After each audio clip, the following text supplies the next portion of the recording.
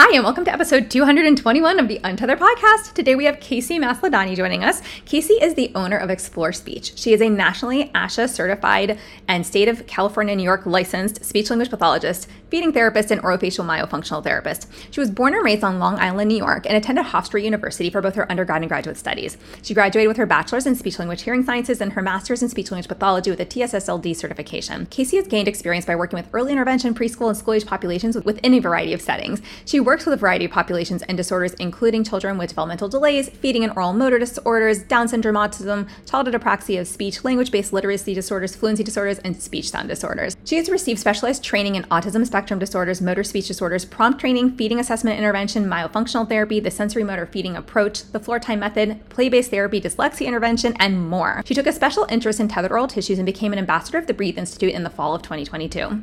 Quick disclaimer, all information, content, and material of this podcast are the opinions of the speakers and is for the informational purpose only and not intended to serve as a substitute for the consultation, diagnosis, and/or medical treatment of a qualified healthcare provider.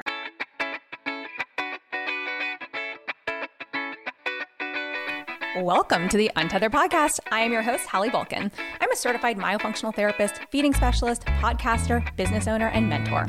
This podcast is all about getting your questions answered and collaborating with colleagues to bring you the most up-to-date information in the orofacial myofunctional therapy, airway, tethered oral tissue, and pediatric feeding therapy space. If you're new here, I challenge you to keep an open mind and join my mission to spread this message far and wide. If you've been around since June 2019, thanks for being a loyal listener. As we jump into today's episode, remember to listen with correct oral rest posture. Tongue up, lips closed, teeth apart, breathe through your nose. Let's get started.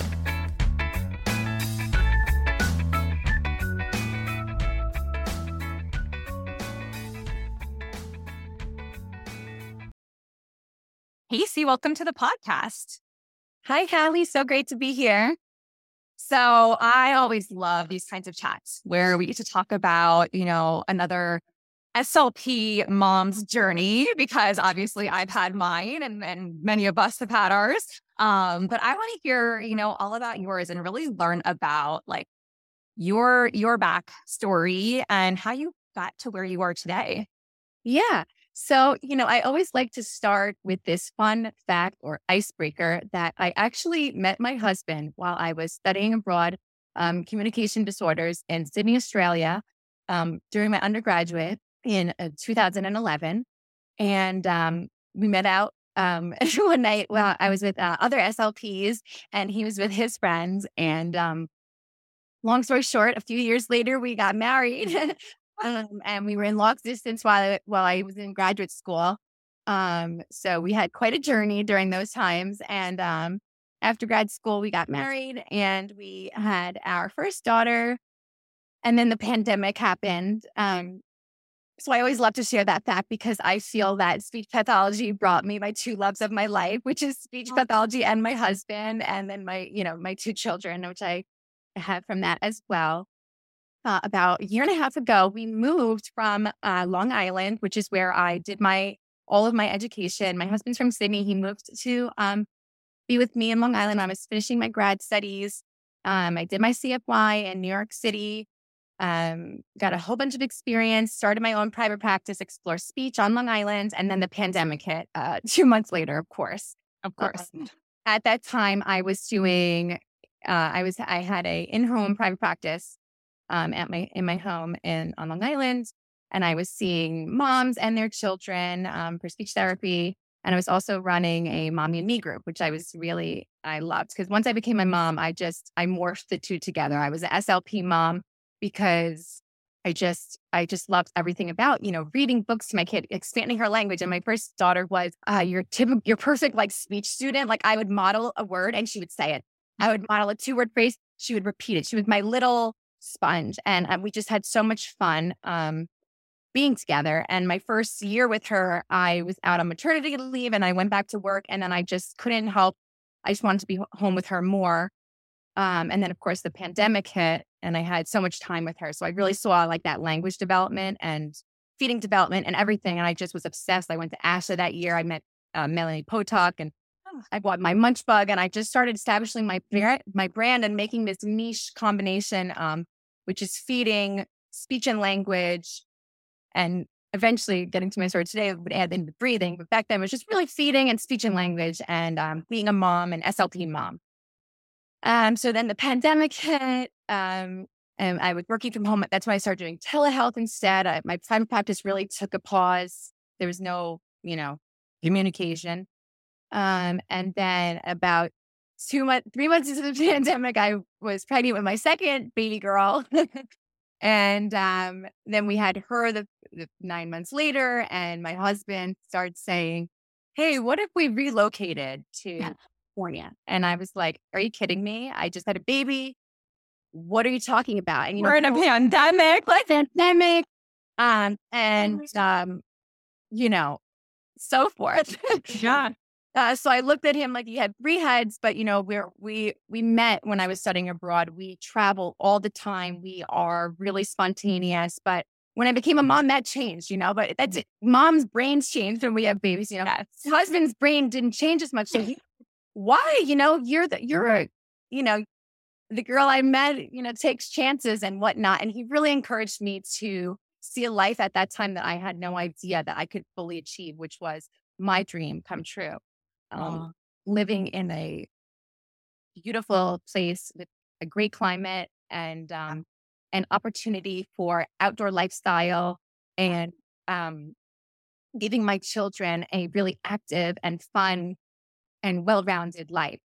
So I listened to him despite my pregnancy hormones telling me, no, and all that.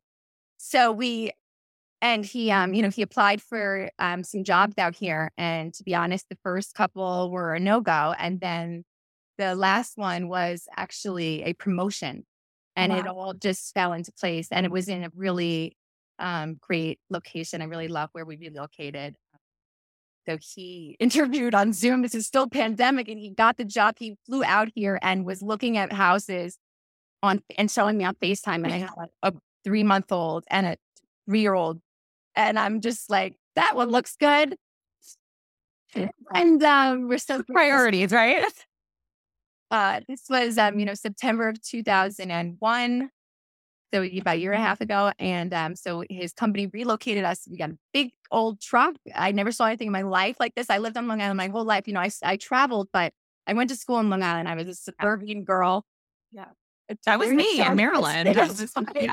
Driveway. And same as, I know your story. I followed it, but it's just so funny how, can't believe there's commonalities now that we get to chatting. But our furniture, everything, a big team. They packed everything. Our cars on a truck. Yeah. And, my family. It was really hard to say goodbye to all my family and friends who I'm really close with. But we knew it was going to be a really great move for us. So you're in LA now, right? We're in LA. Yeah. And you love it. And then so that kind of brings me to my early days, as my daughter was only 6 months old at this time, and I had breastfed her all in New York. But then when we moved, I transitioned to formula just because I had so many plates in the air. Something kind of had to fall. So we transitioned to formula and we moved out here. And I noticed that she was colicky and she was crying a lot in the car, and she wasn't an easy baby. And I don't like using those terms because I feel like this is why moms have shame, because if your baby is crying, other people say to you, oh, what's wrong with her? She's not an easy baby. And again, when you have another child who was that typical easy baby, it's hard not to compare. Yeah. And I hated that I was starting to do that, but it was my motherly instinct that I knew something was wrong and I wanted to help her. So like you, I started doing everything I could, but being in a new area, I didn't have my pediatrician. I didn't know any of the medical providers out here. So my first step was pediatrician, and I was very much dismissed, and it was a very bad experience. And I actually started to take a sip of water. Yeah. Well, and just to kind of like interject there, that's common, unfortunately.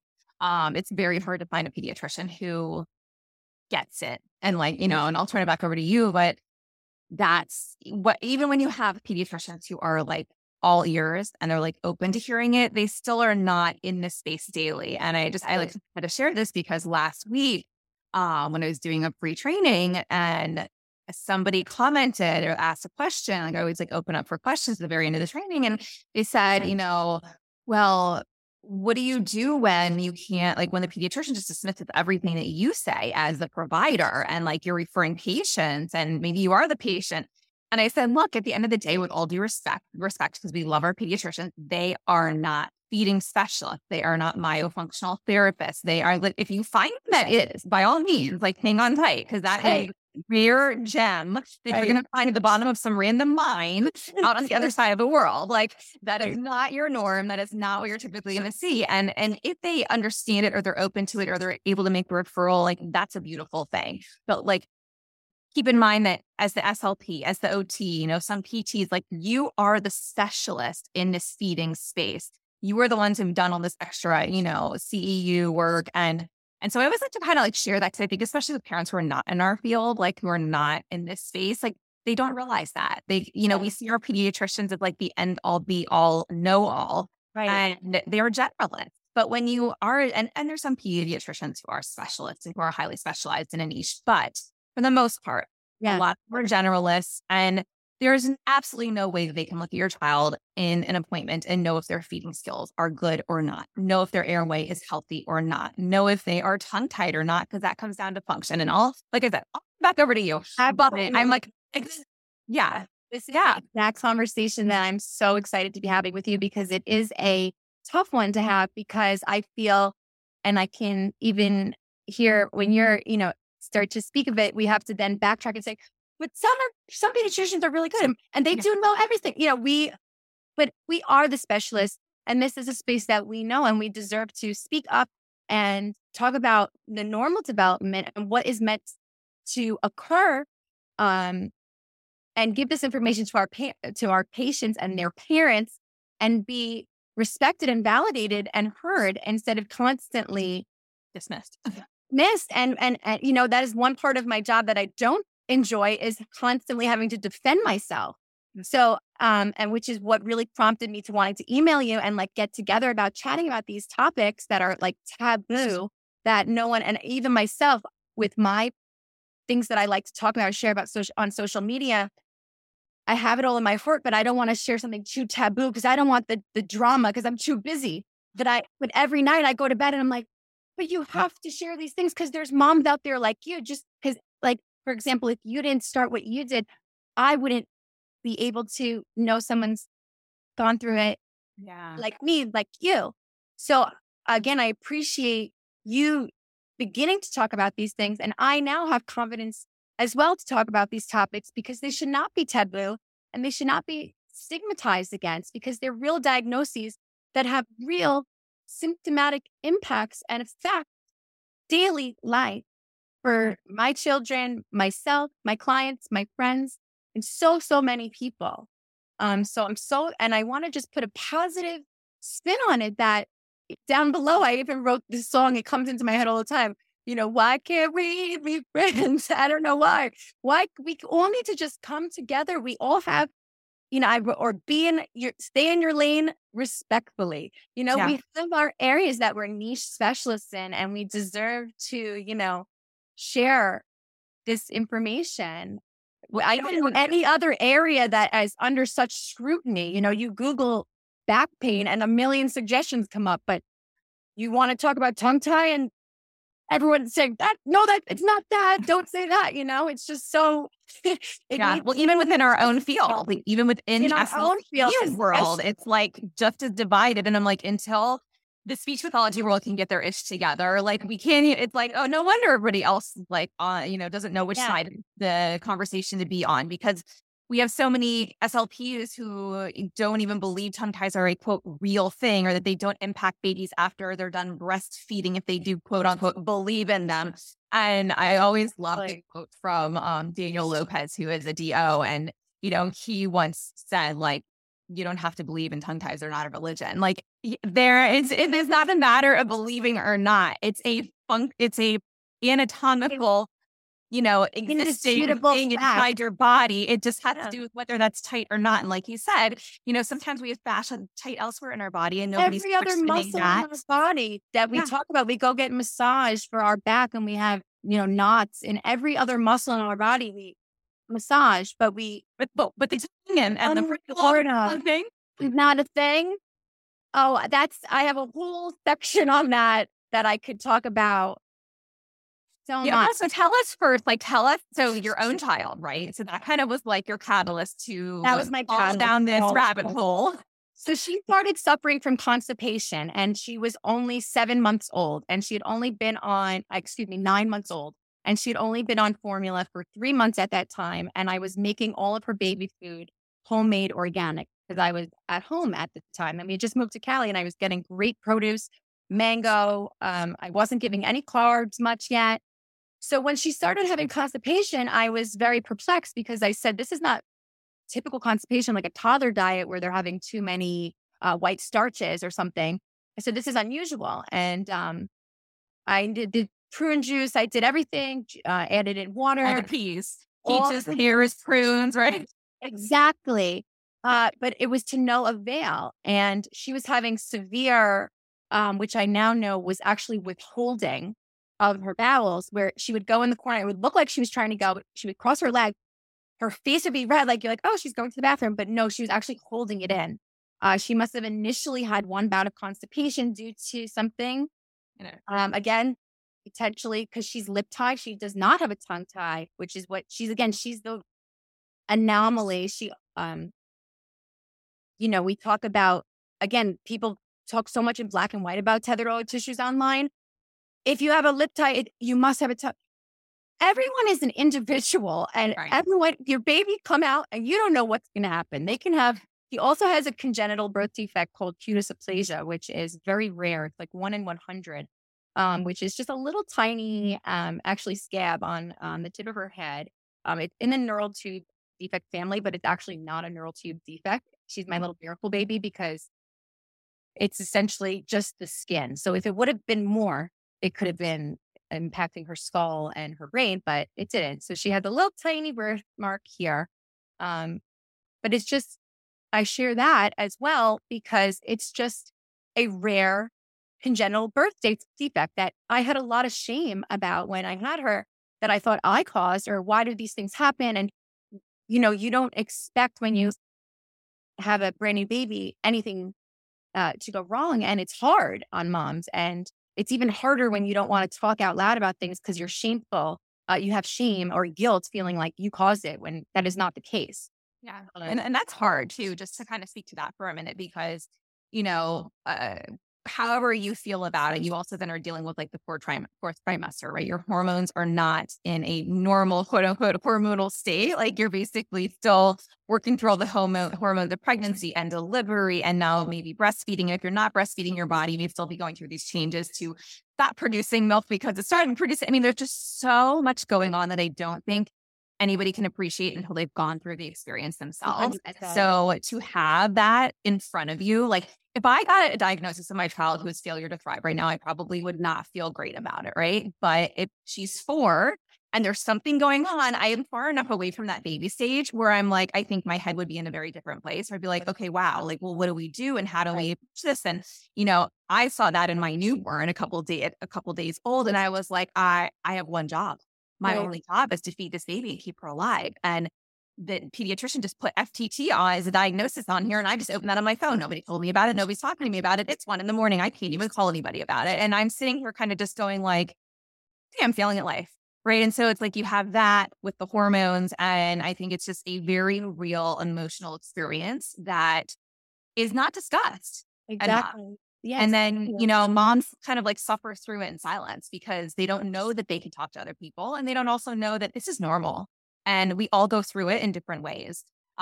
Even if your baby's perfectly healthy, you're still going to go through a lot of this same type, and then so anything is then, maybe not quote unquote typical. You're now down this whole new rabbit hole of emotions and experiences and feelings and, and how everybody embodies that or how you experience that is probably going to look very different one person to the next, but you're still going to go through a lot of like you said, that mom guilt, that shame and like, did I do something wrong? Was something that I did wrong before I was pregnant or while I was pregnant, or did something happen during delivery? I mean, the question doesn't stop no matter who you are. And especially when you're an overthinker. And welcome to the SLP world. Exactly. That is the blessed curse of being an SLP. I suppose, we know so much, and it's hard not to, yes, again, have that shame and suffering in silence, and being a new mom, and wanting to keep up a persona for other moms, but yet being so confused and alone yourself was a really challenging time in my life. And that is why I have this purpose now, because 18 months ago, I was in a really difficult spot and I had no one to talk to, because my family, I love dearly, they don't understand anything in the medical realm. I moved away from all my professional contacts. I was in a completely new area, in a completely new setting as well. Los Angeles, the South Bay, I live in the suburbs. However, it's also the city, it's totally different to where I'm coming from, just going into a parking lot with 2 babies and a double stroller up to go to see a chiropractor on my little baby. This was all new to me. And it was hard to stay sane at times. And I just, again, appreciate my husband for being so supportive, and as well as this SLP community, because if it wasn't for me doing my research and finding the tethered oral tissue community and understanding the correlation, I wouldn't be able to start getting my child the help that she needed, and then getting into working and getting my passion back. And once I started helping others, that fog started to lift, because I said, okay, there is a purpose. There is an answer. There's nothing wrong with my baby. Everybody's different, and that's, again, my passion. We talk about neurodivergency and accepting all people. And I'm so passionate about that. And ADHD children who are neurodivergent, they're neurodivergent from birth if they have these differences, and they're not you. Yeah. So that's all my story. I have it kind of, written out here in different little folders that are in my mind, I suppose, of topics that I like to discuss, that when I start to talk to people who are not quite in this space, I start talking and they're like, looking at their watch. Okay, she's been talking. So I appreciate communicating. Yeah, no, I love how you said that. So you said 2 things that I asked. One, you said there's nothing wrong with my baby. And, when we look at it through that lens, there's nothing wrong with my baby, right? There's nothing wrong with me. There's nothing wrong with this child who has whatever diagnoses they have. At the end of the day, I look at a diagnosis the way to get insurance coverage. Period. End of story. Whether you're in network, out of network, it can help people. Right. And sometimes it makes sense in the medical community to help drive certain services. But every single child, as you spoke to earlier, or person, adult, who may have a diagnosis presents differently. Right. How we present, right? Like you said, your daughter, she has a lip tie. Someone's like, oh, she got a lip tie, she got a tongue tie. And that is usually the case. But obviously, in real life, we're going to have outliers. We're going to have to take where, the function of her tongue is fine, right? The function of her lip. And that's why we always say you can't just look at a picture. You can't just look at the tissue. You have to look at function. What is the impaired function? And I think that really speaks to anybody. For me, I'm ADHD. So hi, I have that diagnosis, but that's going to mean something completely different than the next person who has ADHD. And so how does it impair my function on a daily basis? How does it impact my ability to parent, take care of myself, run my household, run my business, treat patients? How does that impact my ability to basically get done what I need to get done every day? What's the impact on my activities of daily living, my own health, whatever those different nuances are, right? And so that's where I think if we go back to that conversation of just there's nothing wrong with us. It's just that there's differences. And the autism community actually was the first, even being ADHD, it was more the autism community that opened my eyes to this 15 years ago, where I kind of started to go, there's nothing wrong with these children.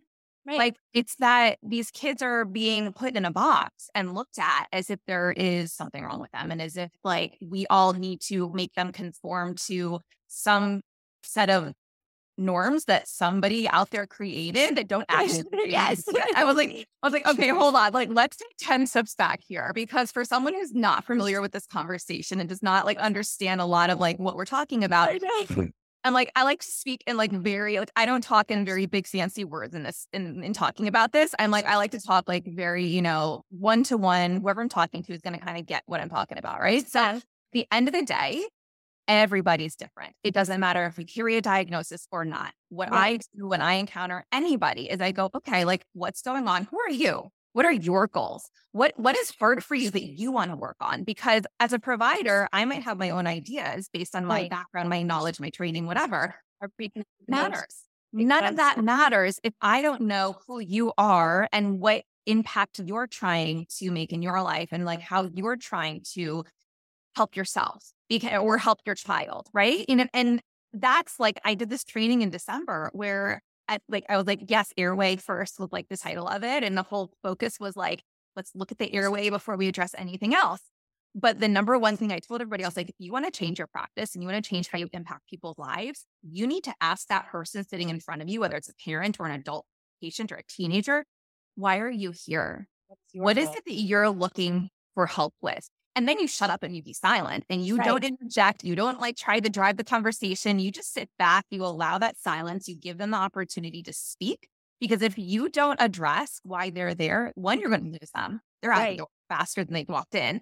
Like, they may not tell you that. They're just not going to call you back. Like, and two, at the end of the day, who are you helping? Yourself?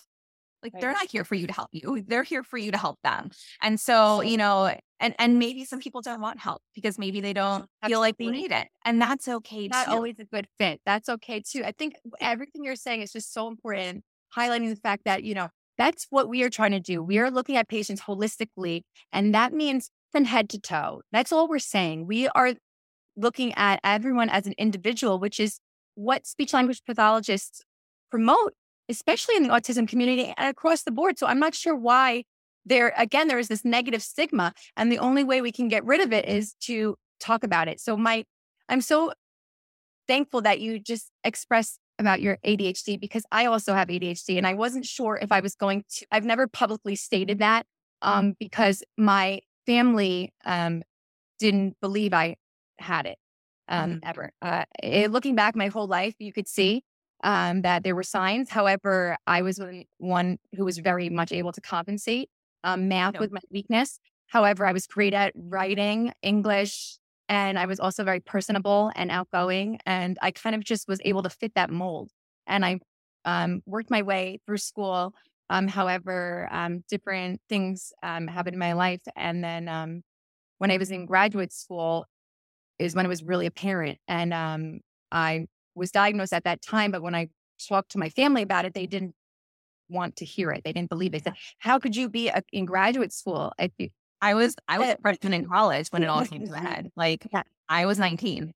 So, and they say this about there's a lot of females who, whether it's ADHD or even autism or like somewhere on that spectrum, that it gets diagnosed so much later because sometimes if we have the social skills or we have these certain, aspects that we're able to kind of like, we get really good at compensating, like you said, and it's exhausting at the end of the day. Like, we don't realize it at the time, but like once you're on the other side of it and like you kind of get the diagnosis and you kind of go like, oh, okay. It's almost like freeing because you're like, wow. I mean, it doesn't change me like who I am to get the diagnosis, but I feel like I better understand myself. And now I also feel like I now better understand how to find the things that help me function in everyday life a little bit easier. 100%. And it's just, not having that shame and the stigma against ADHD. There's many different mental illnesses. And that's where I tie into my Explore Speech, which I eventually will be Explore Speech and Wellness, because I want to promote mental health being regular health. It's starting to be talked about, but not nearly enough.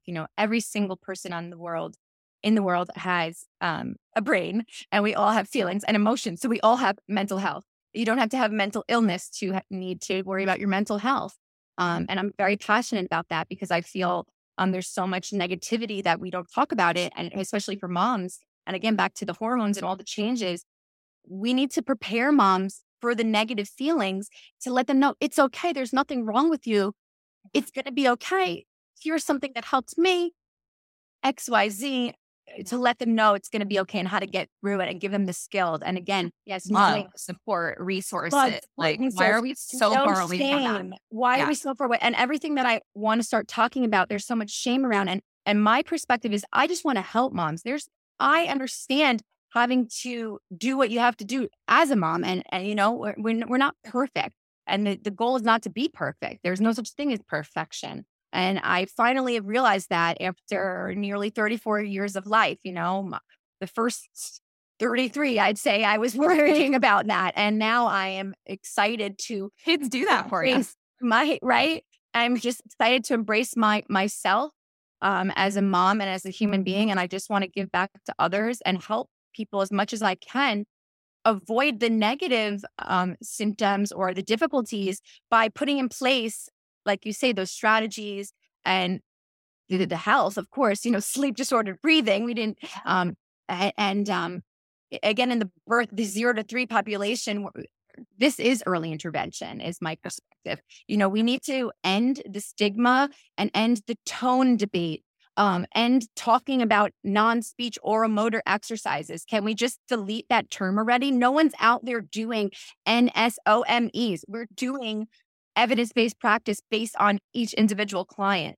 Yeah. So it's not fair for others to use us as a butt of a joke and to constantly compare good SLP work and then slug, versus tongue tie, like we're some crazy cult. Like also who gave them the license to go and police something that, I think at the end of the day, we forget that so much of the SLP world doesn't have level 1 evidence. And we're not over here in the tongue tie, OMD, cheating area going, hey guys, you don't have level 1 evidence. So we don't believe that the work that you're doing with your patients is actually helpful. Exactly. We're not saying that. We're saying, wow, you guys are doing incredible work and your patients are really benefiting. And we understand that research is expensive and research is 17 years behind. Right. And you can't study everything ethically. So you're not always going to see all these things that you're asking for. Absolutely. I buried end of story. I was just talking to, I won't say his name because I don't want him to know if people are doing this, but a very well-known pediatric dentist in the tongue tie space. And he called me and he told some colleagues and he was like, hey, I want to do some research. It's privately funded. I want to hear about what you would want to see. Right. And we talked in circles for a couple of minutes because I was like, okay, hear what you're saying. But how would you even assess that? And if you were to use this assessment, it's never been tested on tongue-tied individuals. So they're going to have a problem with that, but it's still your best bet because it's one of the most commonly used articulation assessments. Or, it's right. No matter what you do, it's going to get picked apart. Let's do the research anyways. But I gave him some ideas. I was like, you know what I see in my practice? I see a lot of these kids not chewing their food properly. I see a lot of them, you talked about with your daughter, of the constipation struggles. And I know that you haven't talked with this yet, but one of the biggest recommendations is Miralax. And if you're in the holistic space, you don't want to feed your kid Miralax as part of their diet every day because you see what's in Miralax, and I'm not shaming anybody who wants to use it, but I didn't. You didn't. Then it's kind of well, why don't you want to use Miralax? And exactly. Voice as a parent, why do you have a problem with me not wanting to use it? Give me something else. Right. Figure out some, why does this together place, right? So it's all of these, I feel we talk in a lot of circles. Because it's so much shaming. I find that, medical professionals and SLPs, it's as if everyone has their way almost of doing it, what they know, what they studied, their setting. And I feel that their setting really affects it as well. SLPs who are working in hospitals with babies from the NICU or failure to thrive, those early babies or with babies with different syndromes, that's a completely different space than SLPs who are working in homes with 0 to 3-year-olds with OMDs. And again, there's so many different avenues that I'd love to discuss, but the biggest issue is the fact that SLPs themselves are confusing motor speech disorders with oral motor disorders. And this is why I emailed you on the other podcast. You began to discuss this. And what I'd like to add is that, grad school is heavily taught in motor speech, which is apraxia, stroke, dysarthria. We were not taught anything about orofacial myology. However, why? If you go to school for physical therapy, you learn about the muscles. Yeah. I always say it's as if we learned about, the mouth and the throat, but we miss the nose and everything else, Yeah. And even my own work with Myo, I was doing Myo and talking about lip seal and all of that for my first couple of years. And then it wasn't until a little bit while later when I realized, why are we doing lip seal? Oh, it's nasal breathing. It's all about the nose too. We got to get these kids' noses clear. And now that's why I'm so, again, promoting nasal breathing. And why don't people know this? This is important. It's so simple to add into your children's daily routine and life. And but you said it. They teach in silos. And that's also how the medical community treats in the US, and so everyone's kind of in their own little, even within a profession, it's you're in your siloed area. And that was why, when I created my course, I was I want people to come in who are not me, because I'm not the NICU SLP. I'm not the OT who works with, children on, I do treat children on the spectrum. I was working with autistic individuals, children, with especially surrounding language and feeding. And honestly, that's one of the reasons why I felt deeply in love with trying to figure out the root cause, was because of these amazing kids. So I was they're struggling and nobody can seem to help them. And I don't like the whole approach of trying to get them to conform to our ways. Why are we not entering their world and figuring out what they need from us to help them thrive? And, I would get down on the floor and I wouldn't even talk to a kid, and I would just kind of see what they were doing, and they may be spinning something or rolling something around. And I just get down there and I kind of imitate what they're doing. And they kind of look over at you oh, you do what I do. Like me. Okay. I'll do into my world. And I could do that in a matter of minutes. Whereas people were I've been working with this child for weeks and I can't get them to do anything. I'm well, did you try to connect with them?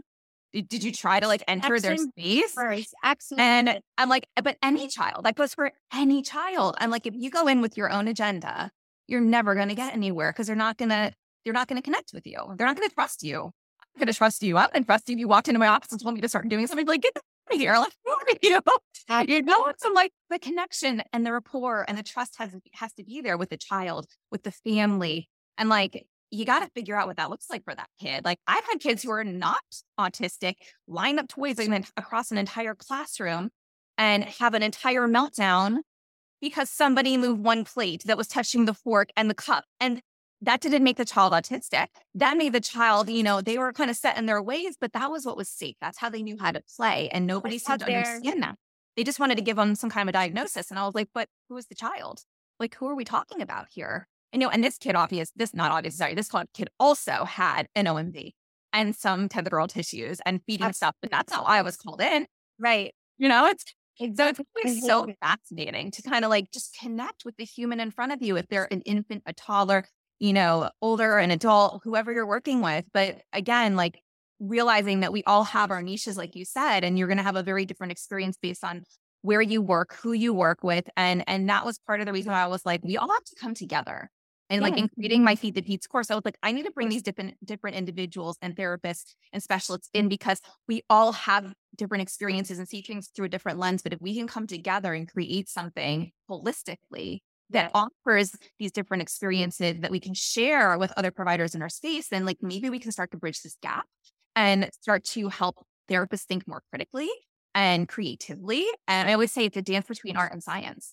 And if we can't marry that art and science together, you're never going to be able to reach your patients. You're never going to make change. It's just going to be literally kill and drill, throwing stuff at your patients and being frustrated or because you're not making any progress, which is why kids end up in therapy for years at times when they don't always need to be. Anyways, that's my whole soapbox. I'll stop. But no, I cannot agree more. And everything that you just described is my passion and why I feel, again, and my purpose is to bring it back to the fact that diagnosing this is early intervention. No matter what the child's diagnosis is going to be down the line, whether it is autism, ADHD, or none of the above, children need to be looked at from the beginning looked at these issues from the beginning, because this is early intervention. If we are able to help them in any way, it can change the trajectory of their entire life for the good, not to make them conform to others, but to help them thrive what is best for them, because it goes back to their sensory nervous system.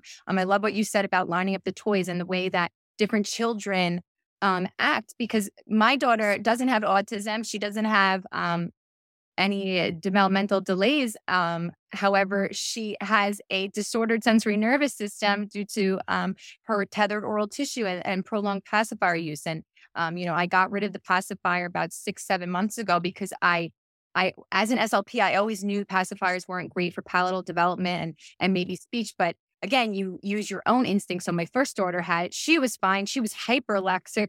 She's spoken 5-word, 6-word sentences at 18 months.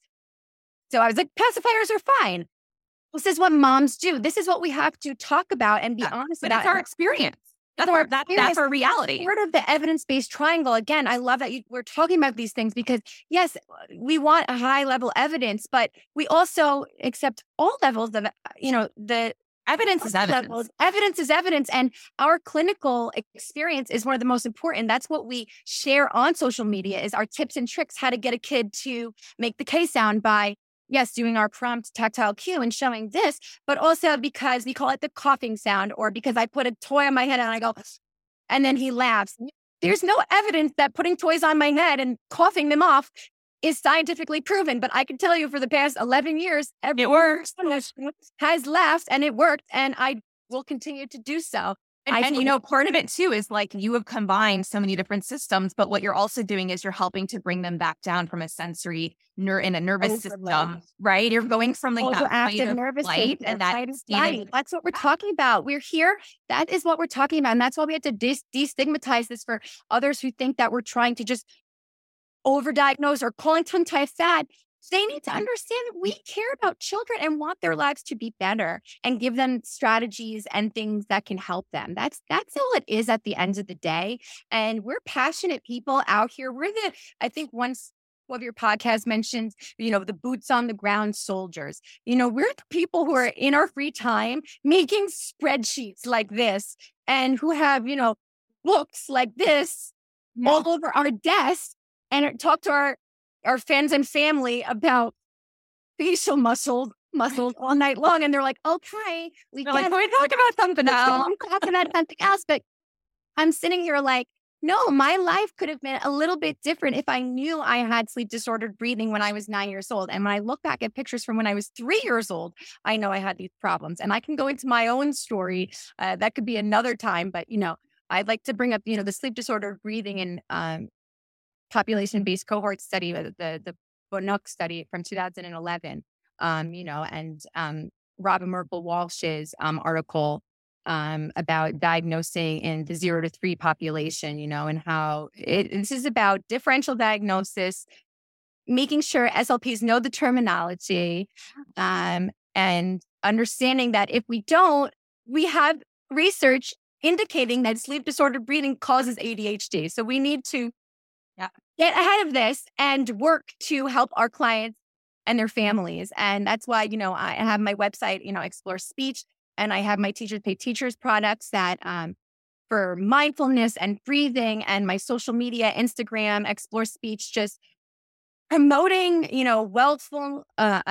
mindfulness, wellness, motherhood, relatability, honesty, decreasing shame, no stigma, supporting each other, connecting. Like, this is a dream of mine to talk to you and share our similarities and our vulnerable parts of our personality that for many years of our life we didn't even know and probably felt pretty bad about. I could go into those stories as well, teachers and difficulties that I've faced and I had to overcome. And I was scared to talk about it, but I'm proud and happy that I have, because I know I can inspire others to do the same and to be open and know that neurodivergence is not a dirty word. There's nothing wrong with us. Everybody is. And if you have time, I would love for you to go into that, because I think, we do talk about a lot of the kids on here a bit, but we don't always dive into, like, I've shared a little bit about my story. I haven't shared everything, but like, I just think, even for a few minutes, if you could share with us, whatever you're willing to, like, if there were some things that stick out in your mind that were really hard as a child growing up that you now look back at and you're kind of like, wow, I wish that I knew, I wish I had the tools. I wish that someone had just kind of been like, hey, I know how to help you. And here's things that'll make your life a little bit easier. Like, are there things like that or experiences that really are into your mind? Yeah, absolutely. So I actually always share this with my clients when I start working with them. I don't say that I have ADHD, but I always tell them, hi, I'm Miss Casey and I'm your speech therapist. And I just want to start off by saying that you're super awesome and great at so many things. But one thing we're going to work on is your speech. And everybody has things that they work on. For example, I wasn't really great at math. And I can remember my learning difficulties starting in third grade when the times tables started. And thank you, 1990s, for those charts where they would go across and the teacher would time us. And we had to do the times tables. It's all just memorization, really. All by memorization. And as soon as that started, I remember not being able to do them and telling my family, and they tried to help me. However, I just compensated because I was really great at reading, and I was really social and outgoing, and I was even a teacher's pet, maybe one would say. I grew up, I had two older brothers. So I was the youngest. My brothers are 12 and 16 years older than me. So I grew up with a lot of adults. So I was very advanced for my age, and I had a very big personality. I did theater and dance, and I was always a creative mind. However, again, back to the math was where I began my struggles. And then in fourth grade, I remember that's when, again, thank you, 1990s, they used to just separate the kids by advanced, on grade level, and below grade level. Okay, you group go here, you guys go here. So you're like, okay, well, now we can just change. Now I know, which group I'm in. And, there wasn't any discussion. There wasn't any talk about, okay, you might learn a little bit differently. It was just, you're in the low group.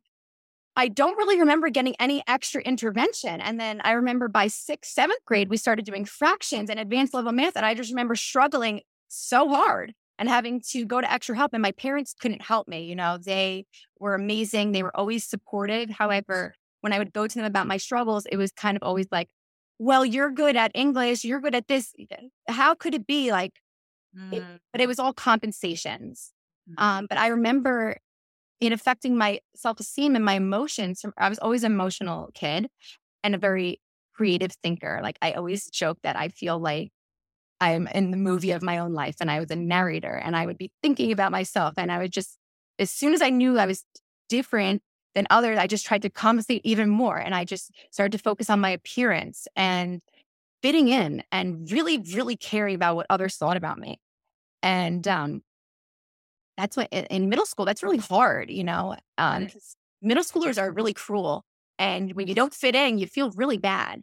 And no matter what, you could be the juiciest peach, but some people still don't like peaches. And I learned that the hard way because I just kept trying to conform, all while still bolstering my creativity through cheerleading and dance. And, my writing and my academics kind of took the sidebar because I'll admit I was very concerned what other people thought about me in school, and that affected my academics. I just continued to do so. Again, I was always great at English and even science. I was really good at, like biology, anatomy, all of that. However, anything that had math, I hadn't had those basic concepts to this day. I always joke, I'm like, catch me on the street. If someone had a gun and said, do your times table, I'd be like, that's it. I'm done. And this was me though. Like my dad was a math whiz, and so he could do stuff in his head, and I would sit down and I would be like, I need help with my math homework, and we would get into arguments because I would leave the table crying because I'm like, I don't think like you. I need a calculator to do this. Why won't they let me use a calculator? My brain doesn't think this way. And I was like this. He'd be like, well, how did you? I'd be like, I'd get the answer, and he'd be like, well, how did you get the answer? And I'm like, well, I don't know. And he's like, well, you have to do your work. And he's, or he would just get the answer, and I'd be like, how'd you get the answer? And he'd be like, I just got it like this. And I'm like, hey, slow down. That makes no sense to me. My brain does not think the numbers in that way. And still, numbers are hard for me. I agree. And by high school, I was still doing well in school. I had, A's and B's and every other subject except math was C's and D's. And then once it was AP classes and getting ready for college, it was a big concern. Somehow I made it through. Wasn't the top of the class because I wasn't great in those subjects. But I went to Hofstra University, and I started off, which I really appreciated. They had my initial classes were kind of like a transition class, just because my GPA was an 87.5 fine, which again, not bad, with like a B plus, Yeah, but yeah, yeah. the scrutiny and the way the system of college and testing, and they don't look at you as a whole person. And my GRE scores were very poor because of my poor math. So, it was hard for me to get into a college because of this. But again, so many great strengths. However, they look at people on a piece of paper and not as individuals. So I made it to Hofstra, great success. And I was originally going to go for teaching. I always loved, working with kids. Wait, I was going to go into teaching too. I started in business and then was like, nope, these classes are not for me. So I switched to teaching. Yeah. And then ended up becoming a speech pathologist. Same. So I was, going to Hofstra, doing well. And I had got a job as a nanny part-time because, and I remember nannying, and the children had speech delay, and the SLP came into the home, and I was like, wait a second, what's her job? And the people I was nannying for said, oh, she's an SLP. It's a speech language pathology. And I said, what? That is my dream. That's big. And I looked it up, and I remember I was a junior. I was nearly about to graduate almost. And I switched my whole major in true ADHD fashion, and I became completely hyper-focused. We're here. Yeah. Wait, my aunt was a speech pathologist. I had no idea that's what she did. I had no idea. And I went to intern with her at like this after-school kind of program that she ran in a private school for kids who, like, some of these kids were getting like kicked out of their elementary school programs. And I fell in love, and I was like, what is this? I need to know about this. Like, why did I not know what you did your whole life? And same thing. I was just like, oh, when you were changing around, because I'm like, I don't really want to be a teacher. I kind of like need something more like entertaining that's going to keep me on my feet every day. I can't be in the same classroom every day. Like, I'm too ADHD for that. So like, this seems like a dream. Right? Oh, how funny. That's exactly the same. Leading parallel lives. We have some parallel. And I always joke, I always joke, I'm like, I know SLPs and OTs are like not math whizzes. Like, we did not get into any professions because we're good at math. And even speaking to like, I compensated and did really well throughout school too. But by the time I was like a sophomore, like junior in high school, I was like, how can I basically went and I talked to the administrators. I was like, what are the courses that I actually have to take to graduate? And what are the courses I don't have to take? And so all my friends were going, like, I took AP English and AP whatever, and like some AP classes and everything. But I didn't take a lot of more advanced math classes.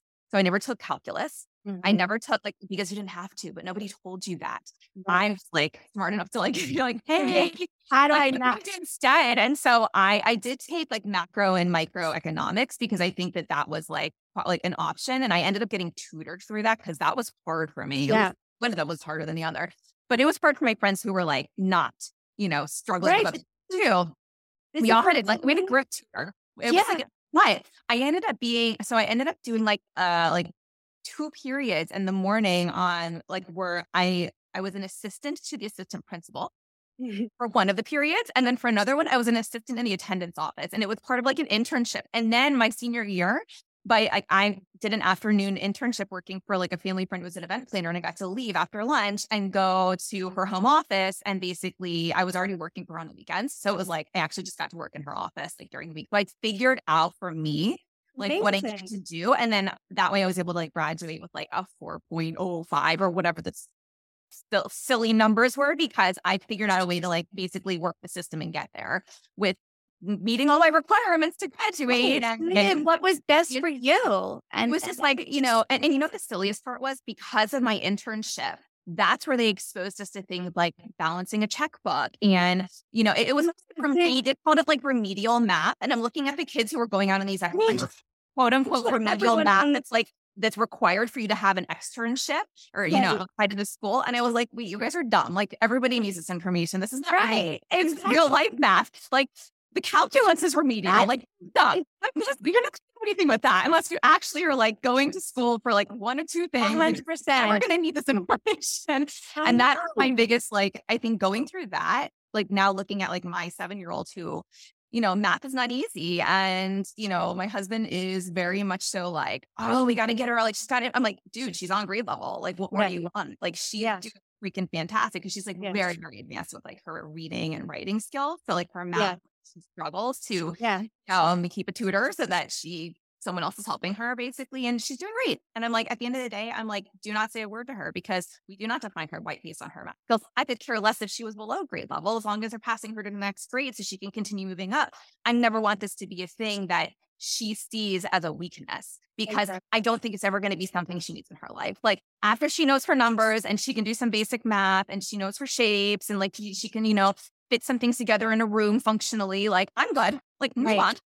Exactly. And it's so great that we're talking about these things because, again, these are the things that people don't want to talk about because we all, imagine life in this little box and we're supposed to check off the boxes and we rush our kids to grow up and achieve all these things, but we don't look at them as individuals. And I want to end that because there's so many people out there who are working to break cycles and to treat everyone with respect and individuality and understand that, life is not like this finish line we're trying to rush towards and check all these things off. And when we talk about your wonderful successes by what you did, as you just described, you are very successful now. You're a speech language pathologist and feeding therapist, and you're very fulfilled as well, which is very key. We don't teach kids, you can be happy in your career when you grow up. You can do something you love that sparks your creativity, that fulfills you, that helps you give back. It doesn't just have to be, you have to grow up and become this because of that. We have to end that, even like asking little kids, what do you want to be when you grow up? Like, they don't know yet. Let's just let everybody find out. And like, why don't we just say, what makes you happy? Because when you grow up and you are struggling, you know what you think about? What did I like when I was a kid? Oh, yeah, I liked to do cheerleading and dance. So let me put on some Disney music and dance like crazy on my kids and get my adrenaline pumping. And now I'm in a good mood. Yeah. And that's not weird, everybody should be doing these things so they stay regulated. As we're talking, I was holding this little squishy ball, I'm a grown-up woman, but I can use a sensory toy to regulate myself when I'm a little bit nervous doing a podcast. I've never done such a thing before. Yeah. We have to talk about these things instead of acting under a facade as if we're all these robot individuals who don't have any emotions and can just succeed under any circumstances. We have to, even our clients, some days they may be sick. We can't do speech therapy if someone's not feeling great, we have to look at patients holistically and get to the root cause. And again, getting back to the term holistic, I remember on the previous podcast, when you were discussing this, I'd like to just highlight to other professionals and families, like the word holistic doesn't mean far out hippie. It means whole body. We're just looking at people from head to toe. And I coined this phrase, if we as speech pathologists or medical professionals neglect to look at the child's mouth and the tissues in there and the nose, we are teaching a kid to ride a bicycle without looking at the bike. We're just putting them on a bike and just go, and the bike's breaking down, but they're still riding. Okay, they're fine. They got their articulation. They're feeding. They're okay. Oh, but then they're going to be 34 years old and they're going to have TM. I'm still going to be on the bike. And in the bike, the brakes aren't working. I try to make these little phrases and, ways to explain it in a positive way and to get some positivity and lightness back into this topic because, again, there's nothing wrong with these kids. There's nothing wrong with having a tongue tie. There's nothing wrong with needing support.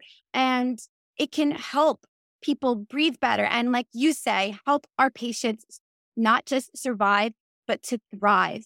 And you can thrive in your health, but I also think your social, emotional, and your creativity needs to thrive to be the best mom, parent, person, whomever. Because that is part of our brain. Our sensory nervous system is our entire being. And if it's not regulated, we're not going to have a fulfilled life. There's going to be ups and downs, and we have to talk about the low days, the high days, and all the in between, because mental health is health. And that's why I created, my company, Explore Speech, to help people explore the connection between speech and language, feeding and breathing, because they are different entities. However, they are all one and they're all interconnected. And it is the speech language pathologist's job to differentially diagnose these and to share information online about the differential diagnosis of. It's not just motor speech, articulation, and dysarthria. It's rarely dysarthria. There is weaknesses and oral motor dysfunction in children. It doesn't always have to be dysarthria, not rarely dysarthria, but there's this whole tone debate. You can't change tone, this and that. I don't understand why we're not acknowledging and sharing the research, the fact that children can have low tone. Everyone has differences in tone. That's low tone. We all have differences. I have high tone in some spots, which, why we all have tone differences. The fact that there's SLPs out there sharing you can't change tone is blasphemy to me, because it's like, yes, you can. Like, you know what I mean? You can't change if you had a stroke and there's excuse me, I'm getting off topic. I'll erase that. Oh, but like to your point, right? So there's things that you can do, right? So like I, for example, my aunt was said to my mom when I was little, she's like, Hallie, the lowest baby I've ever seen. Like I did a lot of my gross motor things late. I didn't roll and my mom's like, oh, I took you to the doctor and like you literally rolled over like in the waiting room and you were like 3 months behind. And then the same thing happened with like your other gross motor skills. She's like, you also said hi for your first time to a stranger in the pediatrician's office. She's like, basically I had to take you to the pediatrician or a specialist and you did the thing in the waiting room at that appointment because you were like, fine. You think something's wrong with me? Like, I'm just going to do it for you and leave me alone. I'm like, that's basically how I go through life. Don't tell me what to do. I will do it on my own time. And if you can't do it, like, it's not going to happen. Yeah, no, but it's one of those things where I tell people, I'm like, the whole tone debate thing, I think that there's a lot of confusion around it because you see a lot of professionals who don't understand tone, whether it's in our space or outside of our space. Speaking about it as if like, oh, we're going to change tone. We're treating tone. And so like what I like to tell people is, whether tone is something you can change or not change, the way that you help someone who is low tone, for example, is you build muscle strength. So you have to work on the muscles to support it. And then we can get to a point of being functional and truly functioning. And like you said, like my phrase of like going from surviving to thriving, like it's really caught on. I'm starting to see more people use it. And I love that because I'm like, yes, because if we're struggling. If we're just focused on survival every day as parents, as humans, as patients, as whatever, like that's not, you're working from that fight or flight. You're not in that rest and digest, right? You're not in that healthy nervous system that's going to allow you to make change. But if we can start focusing on like, what do I need to thrive? What do I need to function? Right? That's where that whole paradigm shift starts to happen, where we kind of go like, okay, deep breath. Let's put ourselves into a state where like we can actually even have this conversation and where we realize this is possible. Okay, now that we're working there, let's talk about how we can shift from where we are now to where we would like to be and what that requires. And so it's the same thing when it comes to motor speech disorders or it comes to tone or, everybody talks about things like they're so black and white. Exactly. We're talking about the human body here. Like there's no black and white to it. And yes, if you're going in for surgery, you want the best surgeon who knows their skill and they're going to be really good at it. Yes, there are specialties and there are people who are going to hone in on things and they're going to be so black and white about it sometimes because that's just how they make sense of it in their head. But I can guarantee you, like when a surgeon gets into the body, it's not always black and white and they have to know what they're doing. And with experience, they will, because then they're like, oh, I've seen something similar to this before. I kind of have an idea of where to go. You watch these shows, which I know is like not real life, but surgeons have conversations like in the room to be like, okay, real life. Yeah. Like you're kind of like, you're having to shape shift in the moment. And that's like what we do. That's why I say it's a dance between art and science. Like we're not surgeons, but we are medical providers and we are working with humans and we're talking about health. And that is like, you've talked about every facet of health here. Like just because we're not a neuropsychologist or a psychiatrist or a psychologist, we still have to be aware of the mental health of the patient sitting in front of us. And the fact that, like you said, we all have a brain and the mental component of it is there for everybody. We don't have to wait till there's mental illness to refer somebody before we even talk about it. Right. So like, while that may not be my scope, if somebody's struggling with something, I may not be going and saying, hey, you have the XYZ diagnosis, or you need this approach, or you need that. But I'm going to sit there and listen to them, and I'm going to take in what they're saying, and I'm going to go, okay, this person really needs this from me right now, and this is what I can offer from my area of expertise and from my scope. And if I need to refer them somewhere else, I will. But it all starts with listening to that person. Like, what is their brain telling you right now? What is their brain, their face, their body communicating to you right now? And you would think, I always go back to this, as SLPs, as speech language pathologists, you would think that we would be the best at the communication aspect. But I am telling you, so many SLPs struggle to actually communicate with their patients. And it's like, That is like the funniest thing. That is the funniest thing. And I'll bring that back to my story with my struggles. So as we know, graduate school is very rigorous for SLP. And as a person with ADHD, I did struggle. However, at that time, I had worked so hard to not allow myself to struggle by, adapting some unhealthy habits, like studying for hours on end, not talking to anybody, locking myself in a room, dream. And I wasn't going to let anything get in the way of my dream. And there were many times where, professors told me, I don't think this is for you. You're not smart enough. Maybe you should go back to teaching. That might be a little bit easier for someone like you. Wow. And I hate, it's hard to talk about these things because I'm not trying to, out anybody. And I love my university. However, there were experiences where I almost, there was a time where I had to retake a course, which is funny because it was pediatric language disorders, which is what I am now 11 years experience and done well in.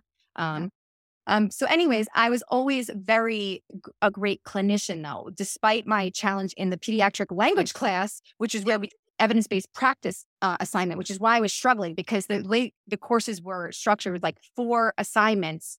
Yeah. And if you do bad on one, so to make a long story short, and to talk about why research changes and we need to be constantly abreast of research and not focus too much on that level 1, that project was on PECs, mind you. I almost failed out of grad school because I didn't do a great job. Oh my gosh. Proving that PECs was amazing.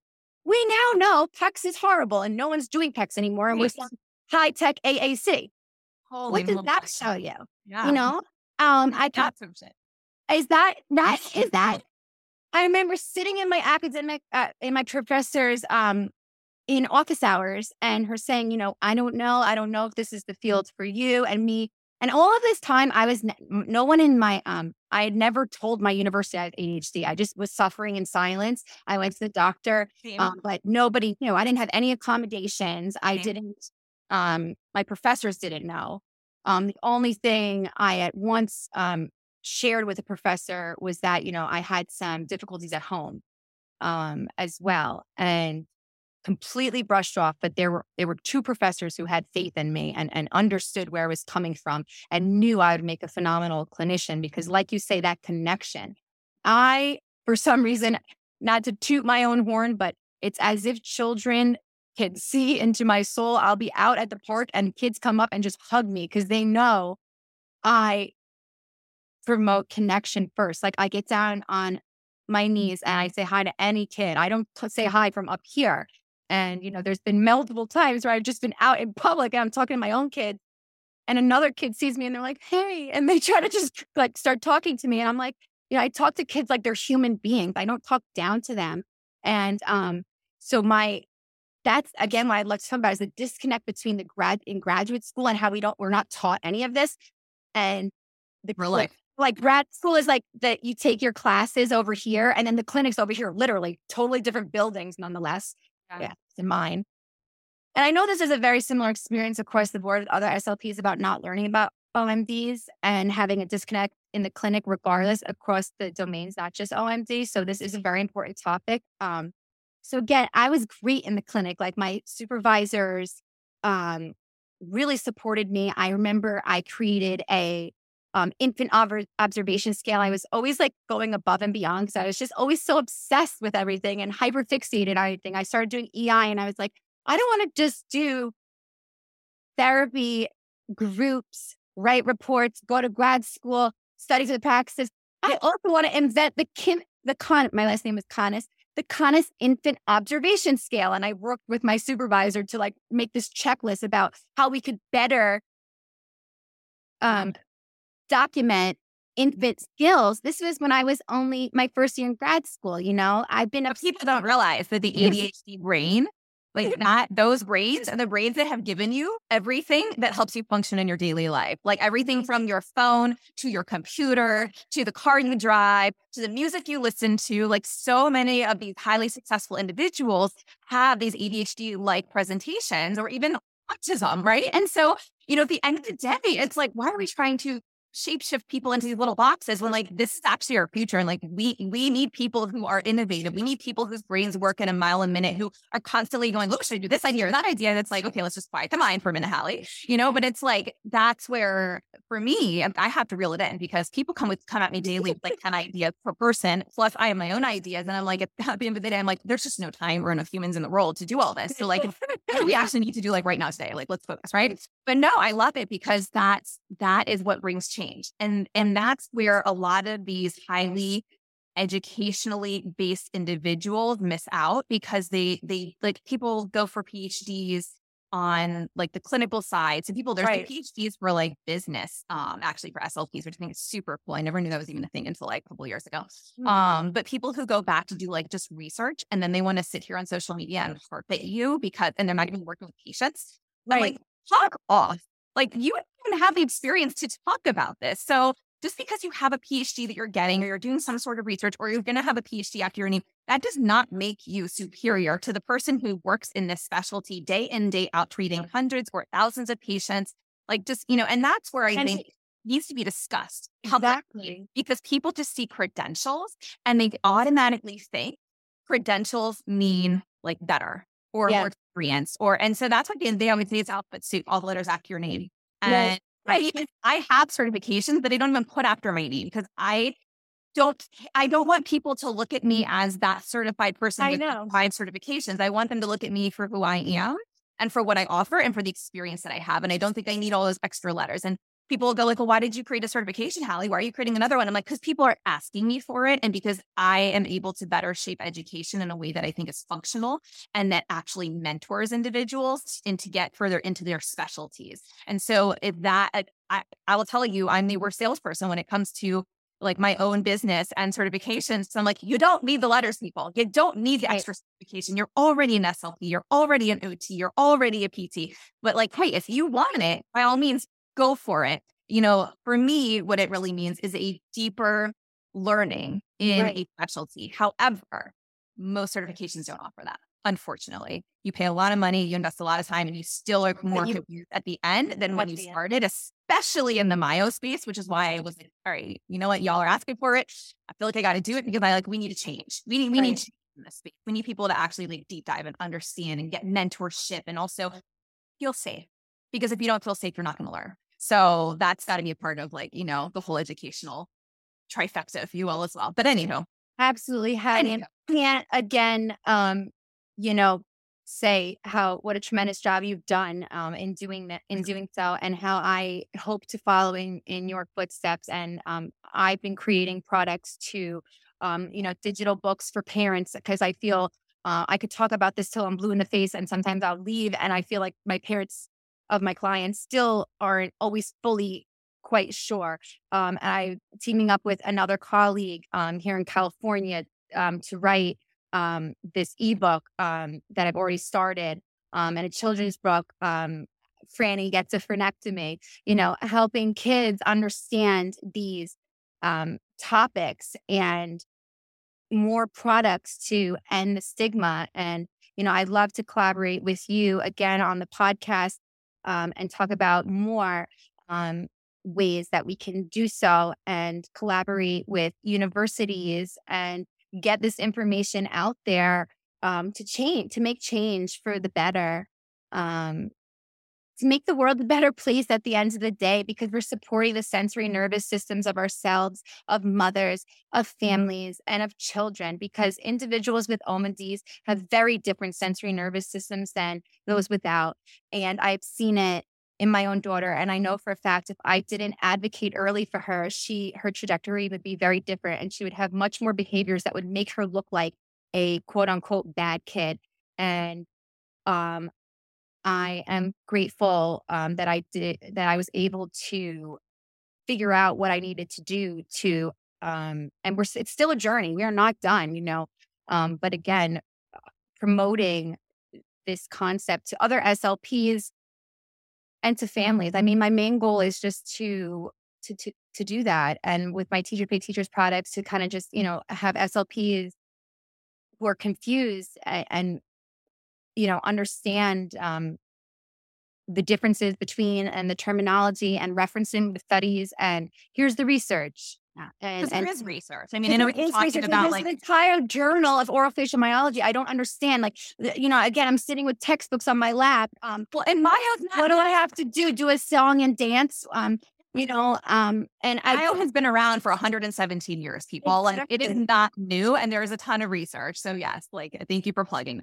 Yes, and I just wanted to say yes that the field of speech language pathology already has several strikes against it. One being that we are extremely broad and no one knows what we do. It's a joke, but it's really not funny because we're very important and people often don't know what we do because we do several different things. And the lack of diversity in our field, we already have this major issue that we do not have a diverse field. There's not individuals of color, and it's just a predominantly, white field. We don't have enough voices speaking up. And I feel this the same with like the neurodivergence. It's coming. Neurodivergent individual professionals such as ourselves are sharing our stories, but it's not as common. Most often people still are not quite open with their stories. And, another strike, ASHA, our governing body, doesn't always even embrace us. There's sometimes misinformation on our own website, unfortunately, with the OMD space that, and there's these therapists out there like Robin Merkel-Walsh and yourself and, Dr. Zaki at the Breed Institute and everybody else. I could go on forever who is like working so hard to get these things published and to change this. And I just am so inspired by all of you. And I want to do the same thing, and be that person who helps others and puts the research out there. And I have my own research that I can, publish. Like what I've seen is unbelievable, starting post-pandemic, 15 out of 15 clients having breathing dysfunction. 10 out of 15 having tethered oral tissues, that says something. That is a case study. This is a little off the, you know what I mean? No, but I think that's incredible. Disconnect, this is just my little line about like how, the field of SLP has strikes against it. And enough is enough. We need to work to at least stop. Those are very big topics that are being tackled and we need to talk about. The one topic we can tackle right now and just end is the non-speech oral motor exercises debate and acting as if there's SLPs out there doing inappropriate, non-evidence-based therapy. If there's an SLP out there just blowing horns and bubbles and not doing anything for a purpose, talk about that SLP. Right. That's not 99.9%. That's not 99.9% of the SLPs who are using those tools in conjunction with several other techniques, such as prompts. I have training in multiple different areas that I use all together. And it's offensive to me when I see people, laughing about using oral motor tools. That's another thing, destigmatizing oral motor tools in general, because the children with the sensory nervous disruptions, they need that. And the children with autism who are older have chewies. Maybe if we started checking their mouths. Wait. Why is it okay to give a child who's teething a chewy, but you can't give a child whose nervous system needs to be regulated? Right. And when it's different. This is a point of contention myself as well. We always want to do functional. We want to use things that are functional, right? So some therapists will say, why would you use a chewy when you can use food? Okay, well, my daughter has constipation. How much crunchy snacks would you like me to give her? Or the child's going to vomit. Can they see the food? So let's start a therapy session with vomit all over them. That's really going to set their nervous system up, right? Like, how about most kids are not always not even ready to do food. Why don't we meet the kid where they're at? Because to me, a therapist who is so hard, like, excuse my French, hell-bent on using foods instead of non-food items tells me that therapist has their own problems that they are projecting on their patients. Thank you. You need to be able to look at your patient and understand who that patient is and what they're ready for. And the best therapists are going to go, you know what? I may have been taught one way because I went to the University of Maryland and oral motor was a dirty word. Like we did not, oral motor was not okay. And I did not learn any of this stuff there. And like, I loved my school, and I loved, like, one of my professors said the best therapists can do therapy out of their purse. And that has always stuck with me. Another one of my advisors basically took away my whole checklist of questions walking into screen or to assess my first kid with the fluency disorder, because she was like, what do you think a 16-year-old is going to do if you walk in with a clipboard and write down everything he says? And I was like, literally took it away. I didn't know she was going to do that. And I was like, but these are the kind of people who did help shape me into being the best clinician. And so I do value them, and I value what I learned, but I also realized that university program did not believe in oral motor. They did not believe, it was like, we only learned adult dysphagia. We did not learn pediatric. And so, and that's motor speech, apraxia. We did a whole semester on the differences of apraxia versus dysarthria. Yeah. And I thought, in 1 minute now, I get where people are coming from. Like, I understand that. I understand why. I understand that. But also, if you are so stringent that you cannot break away from what you learned 15 years ago to understand that, think times change, and also maybe this was present, but it wasn't taught where you went to school, then I don't know how to help you. But I will show you grace, and I will be here and ready and willing to talk to you when you want to have a conversation, because I hope the day comes that happens for you, because it's all about the patient at the end of the day. Exactly. I love that point. Again, bringing it back to the patients and the fact that, the same thing with my university, and I love Hofstra. It brought me my love of my life and so many good things. So this is, again, not knocking anything, but we must talk about things in order to inspire change. And if you are one-minded, you'll never inspire change. And we have to be open-minded. So in Hofstra, we took articulation and phonology was one class, and motor speech disorders, and dysphagia. Again, we talk about swallowing, but we totally miss feeding. Again, what about this part, people? We talk about the throat. I can read an MBS, but I don't know how to teach how to chew. How to chew, and talk about the fact that there's a rotary chewing should be developed within the first 3 years of life.